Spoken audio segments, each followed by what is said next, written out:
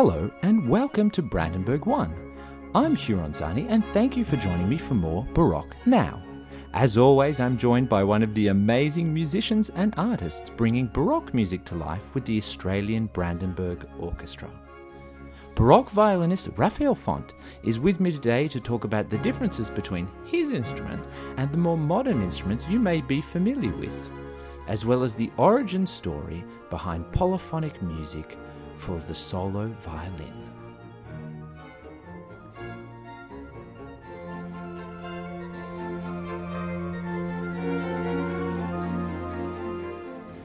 Hello, Raph. Thank you for coming in today. It's a pleasure to have you with me.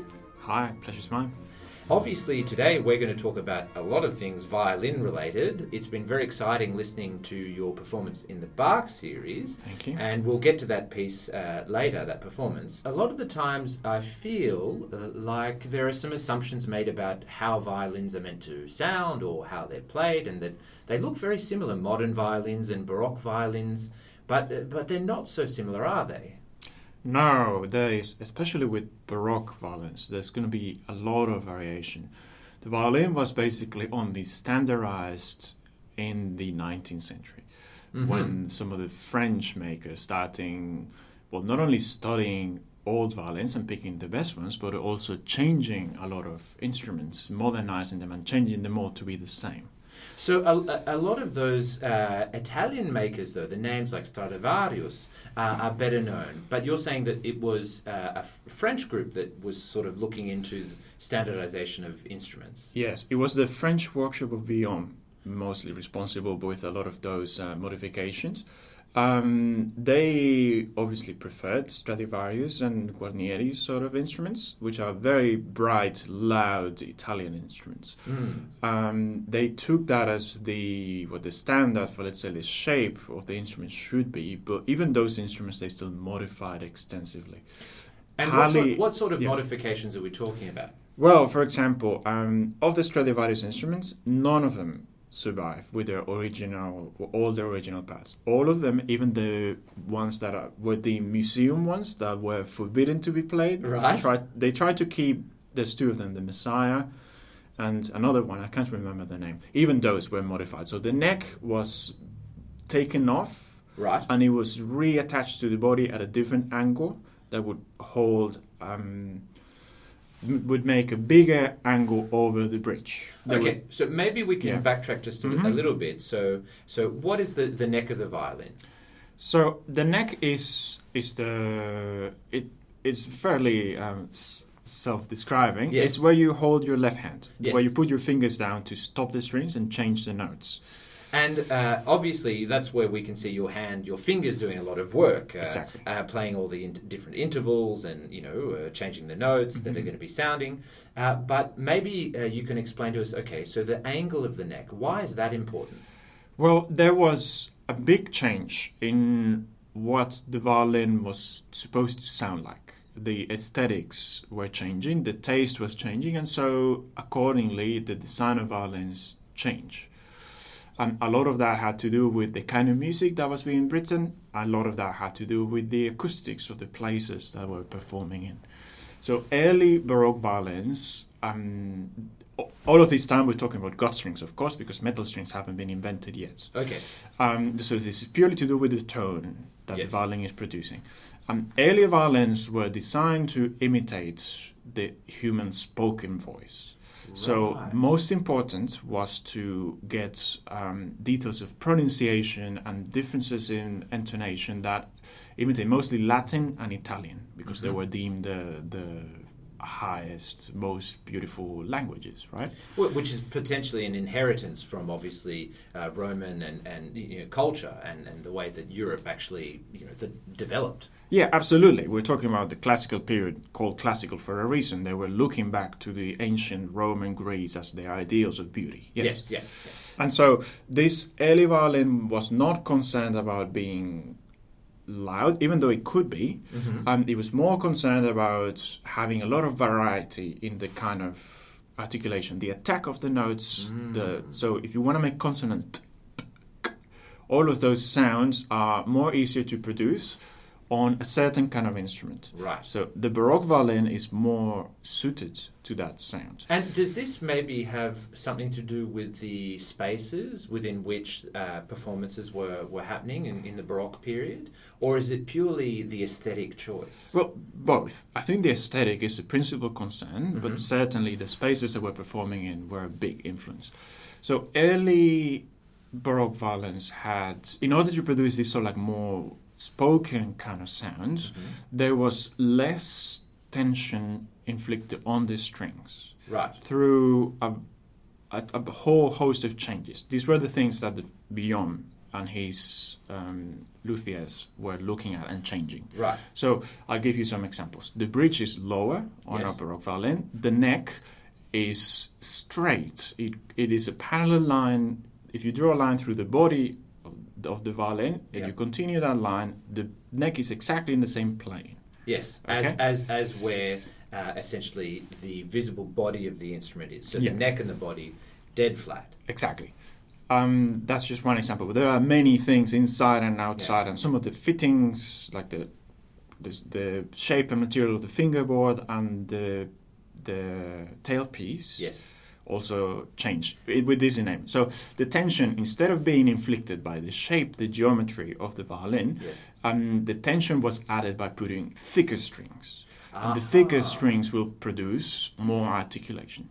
Right, and so is it the left hand or the right hand that obviously with the bow, the right hand with the bow, that benefits from those thicker strings and is able to articulate, or is it both hands working together? Well, the sound is obviously produced by the bow, the right hand. So the right hand, it will make it easier for the right hand to produce these different articulations that we want to use to produce as a spoken sound. For the left hand, it's harder because the strings are thicker and you need more force and just a different touch to hold the string down. Yes. So as the taste started to change, also music halls got bigger, and a more singing operatic sound was favored. And in order to do this, then the strings got thinner, but to compensate for that, the violin started to be modified so they could keep the high tension, which makes bigger volume, while changing the tone of the instrument. Right. Now, I know, Raf, that you didn't start on the Baroque violin. In fact, I don't know of a violinist that did start on the Baroque violin. But maybe tell us a little bit about your path to the Baroque violin and then the things in your technique that needed to change or that you worked on in order to just do that, play as per a spoken voice and articulate those consonants that you've been talking about. Yes, that's a great question. I was lucky enough that I was exposed to Baroque music at a very early age. My father had been a recording engineer back in Venezuela, where I'm from, and he recorded a chamber group, which must have been the earliest period instrument ensemble in Venezuela. They recorded a CD of concerts by Couperin, beautiful pieces, and I listened to that CD on repeat at home all the time. I was also very fond of Vivaldi, which were some of the earliest concertos that I listened to, and some of the CD recordings I would listen to were also on period instruments. I loved, for example, the Four Seasons recording of the English concert with Simon Standage performing on the solo part, the violin. So not just sentimental reasons, but obviously there was something in the sound that you were attracted to. Definitely. I loved Vivaldi, and then I played some Bach concertos, and everything Baroque I was very into. I didn't have the chance to pick up a Baroque violin, however, until I went to study in Europe. Okay. One of the reasons I went to Europe was I knew it would be easier for me to try it. I went to Guildhall School of Music and Drama in London, and I was able to borrow a Baroque violin like as soon as I got there. Basically, it was one of the things I wanted to try. I got the opportunity to have lessons as well with Pavlo Vesnichuk, who was at that time the first violinist of Academy of Ancient Music. And maybe something for those that haven't been to some of these schools like Guildhall, Royal College of Music and the Royal Academy of Music. These schools actually have extensive collections of instruments, and not just as their libraries manuscripts, but extensive collections of instruments from the period, and lots of people working into the research behind just what we're talking about, how these instruments developed and what sort of sound would be an authentic sound from the period. Yes, certainly. London, the conservatories in London were some of the first to embrace the historical performance movement, whereas in other parts, more conservative parts of Europe, even to this day, is not always welcome. Yeah. I met lots of great Polish and Bulgarian players who did it, but I know that some of especially the Russian school, can be a little bit less permissive towards Right. things that go against a very long and tradition of playing. Yeah. Now, so back to the second part of that question, what parts of your technique did you need to work on and adapt when you moved from modern violin with this high string tension and angled neck to a Baroque violin for the first time? Yes, the tension is something I've been exploring a bit more recently. When I first picked up a Baroque violin, this is probably the experience for most people. The first thing you are faced with is how do you hold the thing?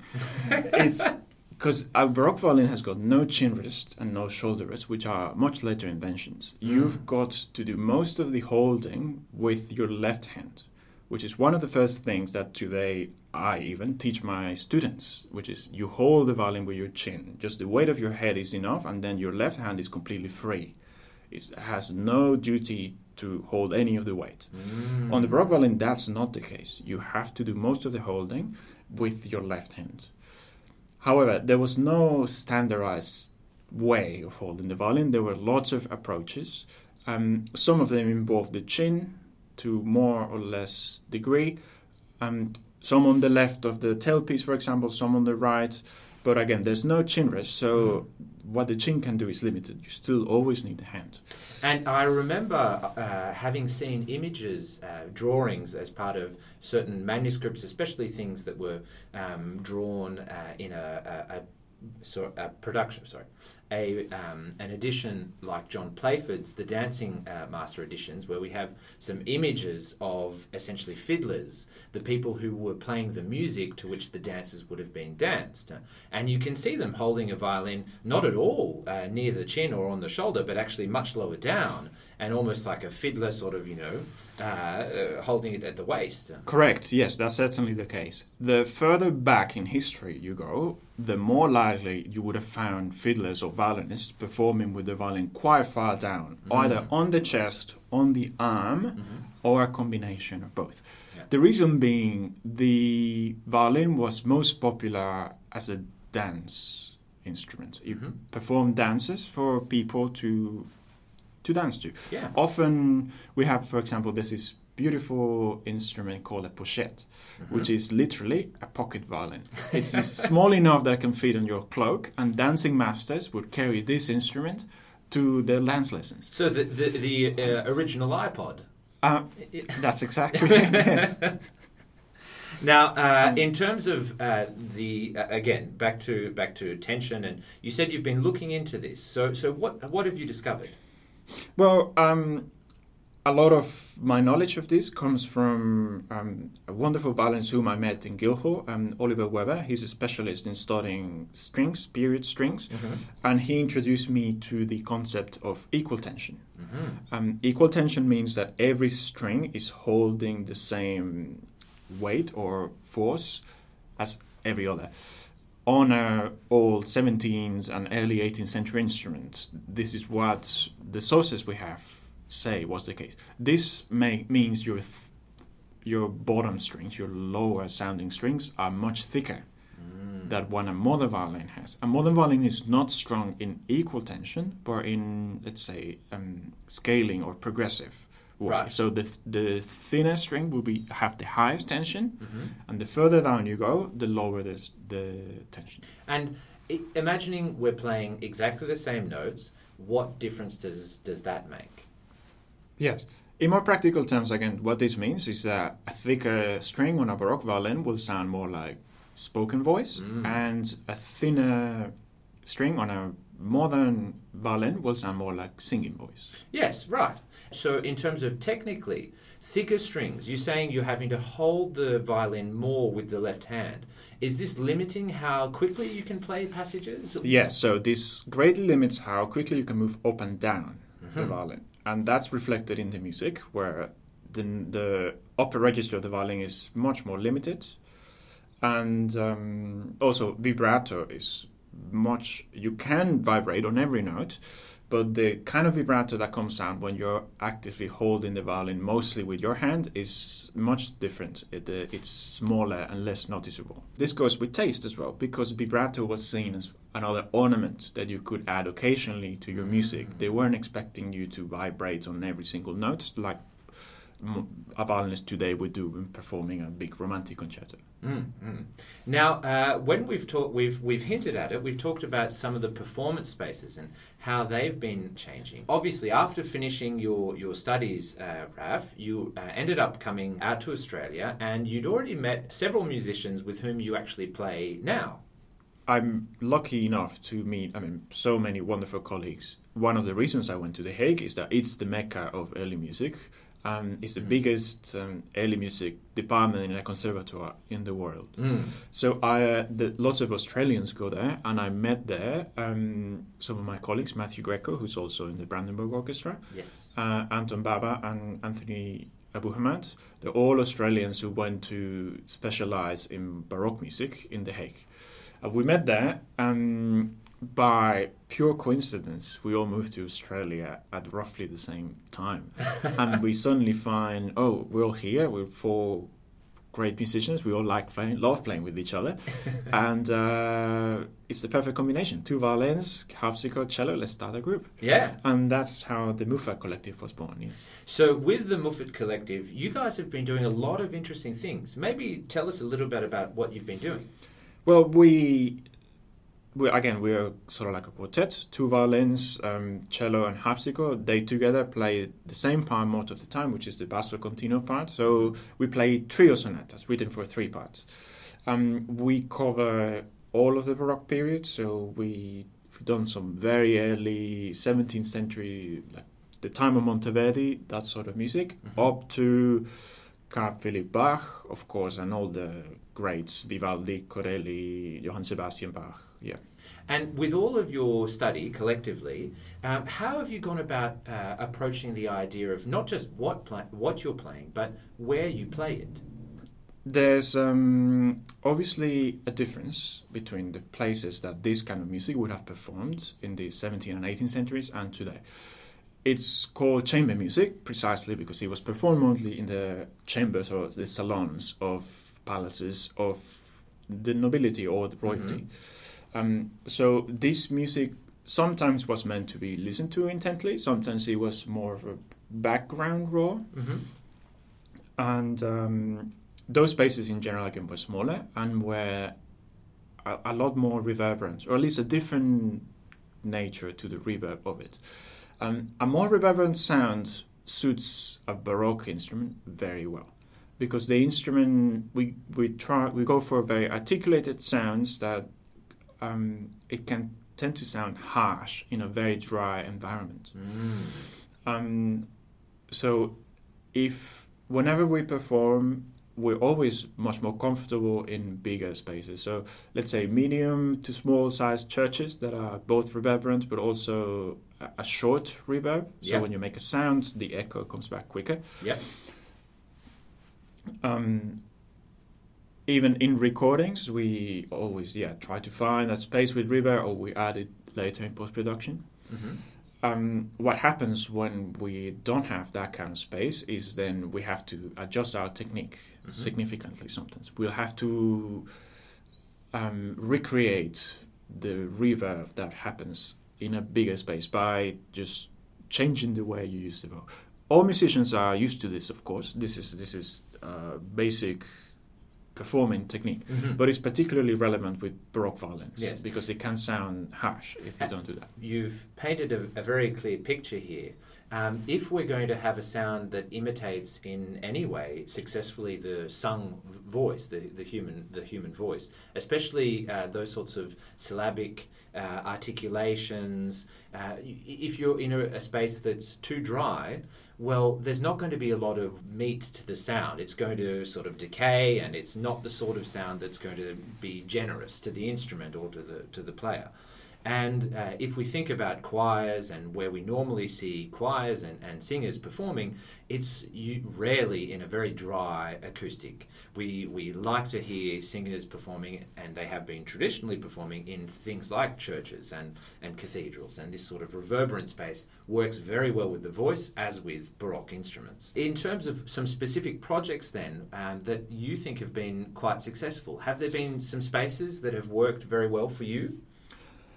We did this wonderful concert. Well, it wasn't. Well, I guess it was a concert. We performed in a bar once. Oh, right. A fairly small space, low ceilings, and I think it must have sat about 50 people, no more.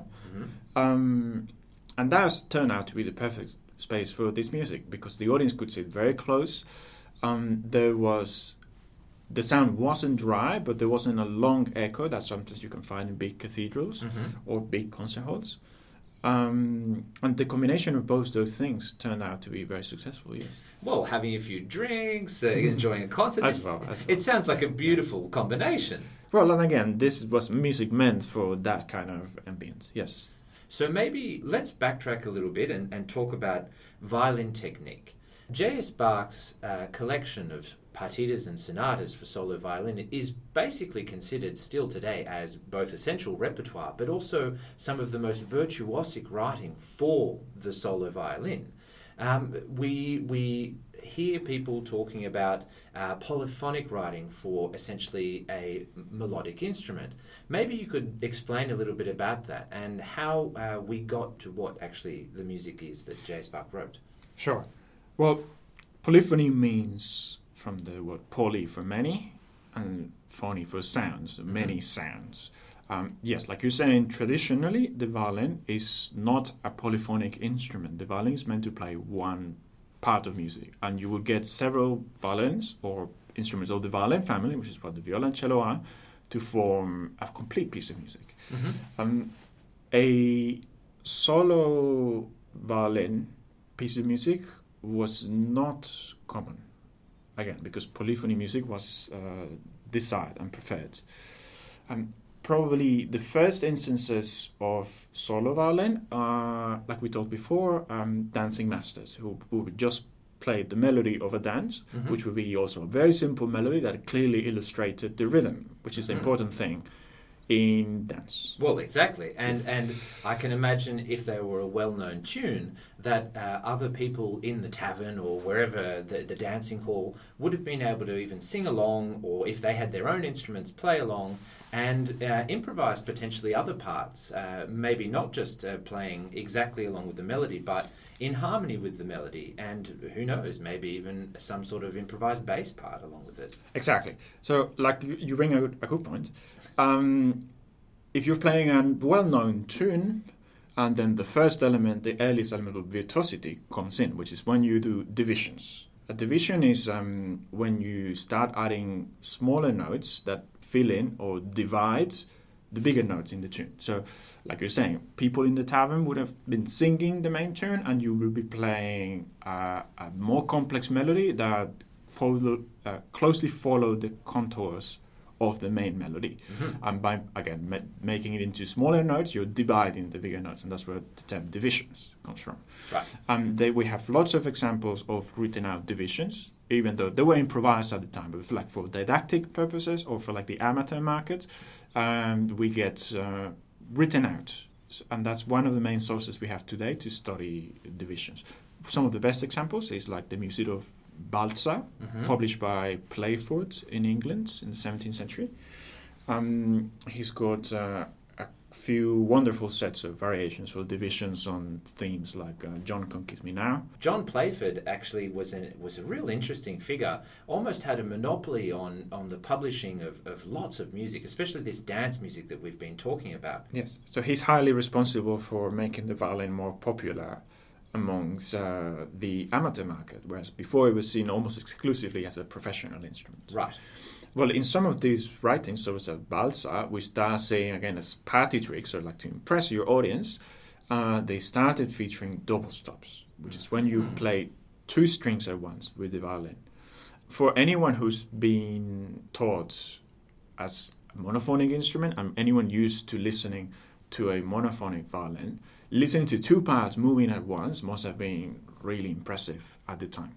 And thus, the very first polyphonic writing for the violin is very simple. It's two parts that often move in parallel, so they both move up or down in the same direction. They involve lots of open strings, because this was deemed impressive enough at the time.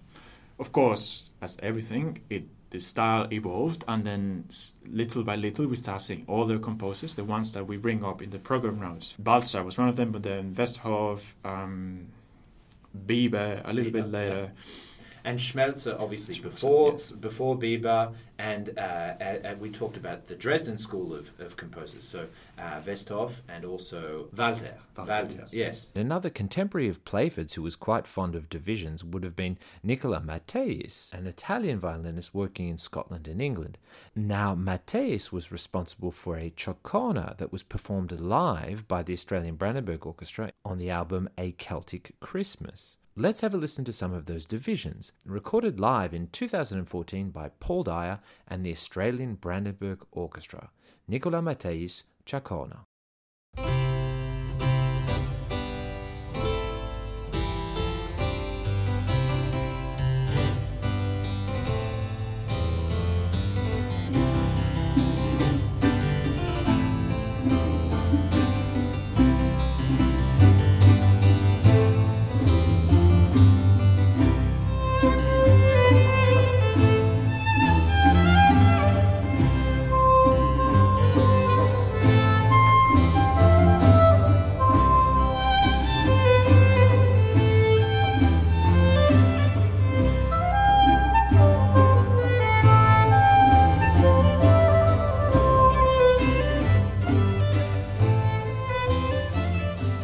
So we've explored double stopping and the beginnings of this movement towards polyphonic writing for the violin.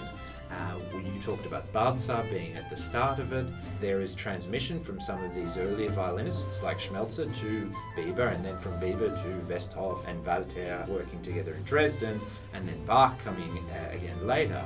As with many things, as you said, techniques develop and new ideas are brought into the fold. We know how much of a proponent Bach was of writing fugues and his strength in keyboard writing. He was known as obviously a virtuoso for the organ and an organ builder. What may he have brought into violin playing, initially in your opinion anyway? What do you think he brought to this idea that was new at the time? Well, plenty.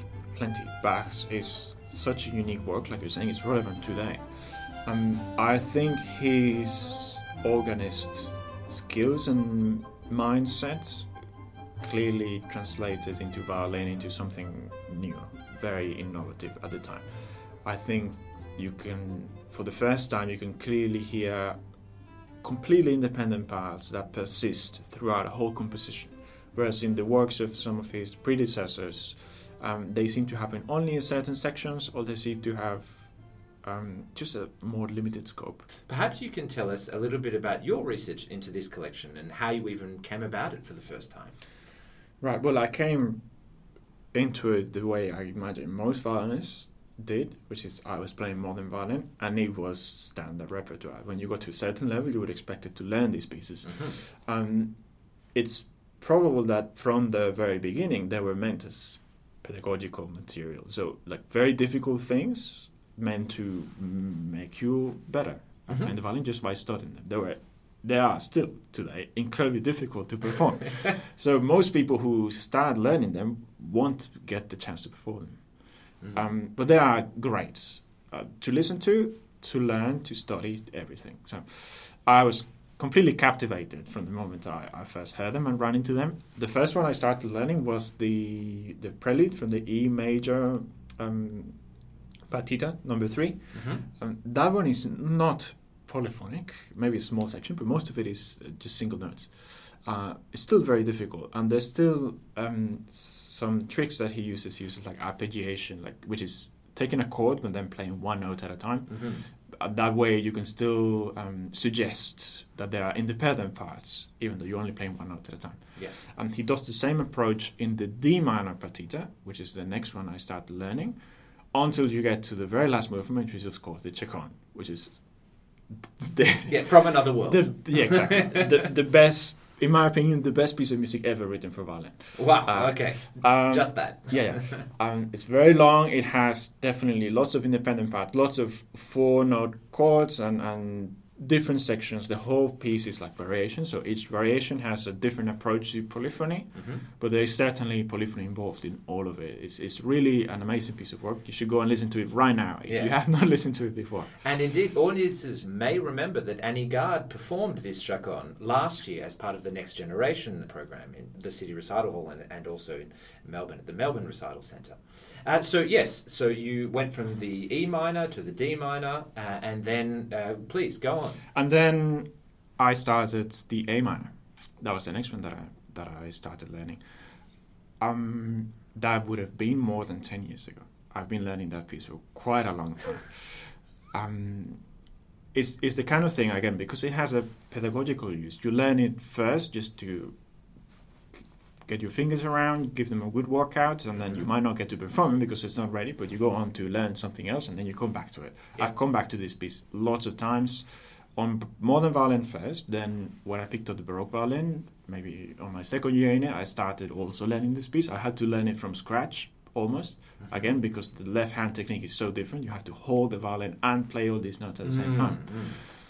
And then I revisited it, I think 2 years ago, when I had to put on a recital, and I had a chance to do a bit of solo. I said, well, it's about time. I've been trying this piece for 10 years. Might as well put it in front of an audience. It was a lot of work, but it was very enjoyable. I definitely, I think for the first time, I played a solo piece where I said, oh, I enjoy this. Yeah. And so when Paul approached me this year to record some Bach, I said, well, this is the last thing I performed. I worked really hard on it. I think we need to give this a go. Specifically for the Bach series, you played the Grave and Fuga from the Sonata in A minor for solo violin. How do these two movements fit into that work as a larger whole?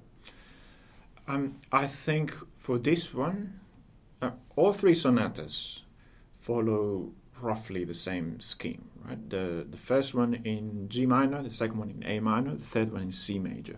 There's one slow introductory movement that is, in the case of the first two, very rhetorical. So there's, it really sounds like a speech, and it's organized as such. They have a melody that is very ornamented. I think it's purely ornamentation. The essential part of the composition is the chords. So as a violinist, you play a chord, and then you ornament and slowly make your way to the next chord, and then again.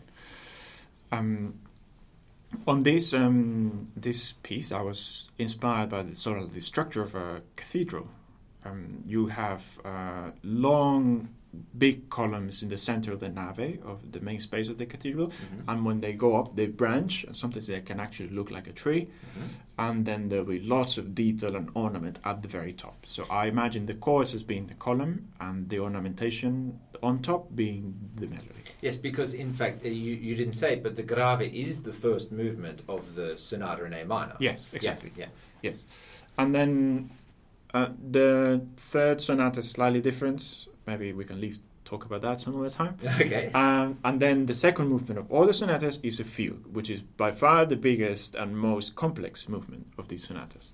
I would say they are mostly written in 3 parts. Okay. So there's a melody, usually a counter subject, which will be one of the middle strings, and a bass part. Sometimes you are playing 2 of them and the other one's resting, and sometimes you play a different combination of 2, and sometimes you have to play all 3.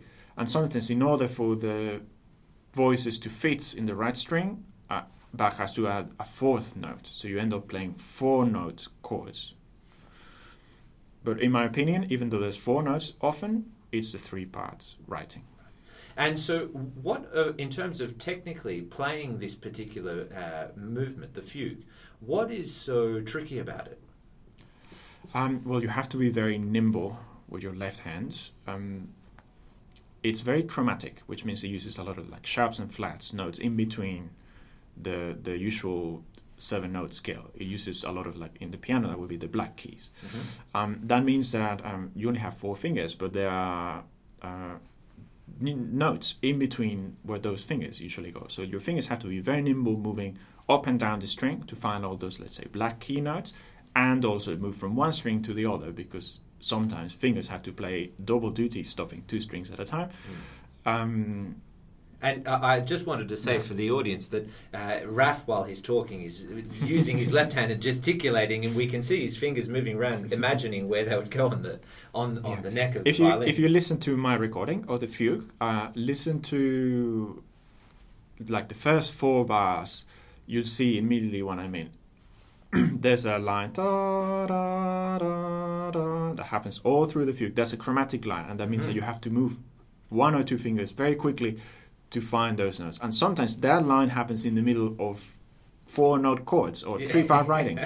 So it gets very difficult very quickly. There's also some places where you have to stretch your hand quite a lot, more than what the usual position is, and those are tricky. Fortunately, I have hands big enough, but many violinists struggle a lot with some of these sections.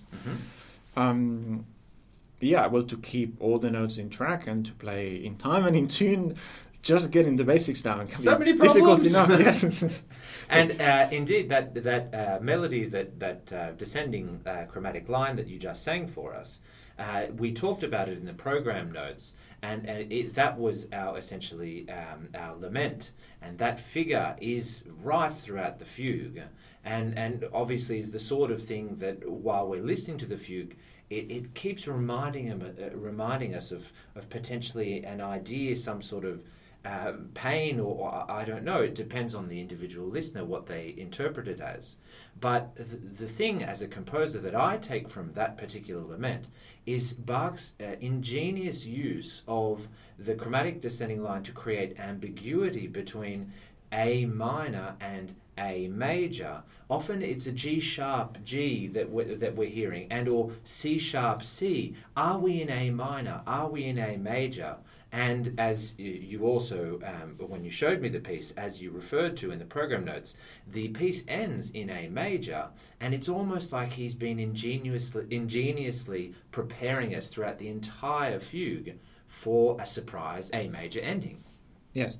I think Bach, well, that's certainly part of the reason, I'm sure, because it's so prevalent. But I think Bach was also drawing on earlier tradition, like really, really early. We're talking the time of Monteverdi, when minor chords were not deemed sufficient to end a phrase or a cadence. They would always end on a major. This is where the where this tradition comes from. Even on a minor piece, you often end a phrase on a major key, and then, as if nothing happened, continue in minor right after.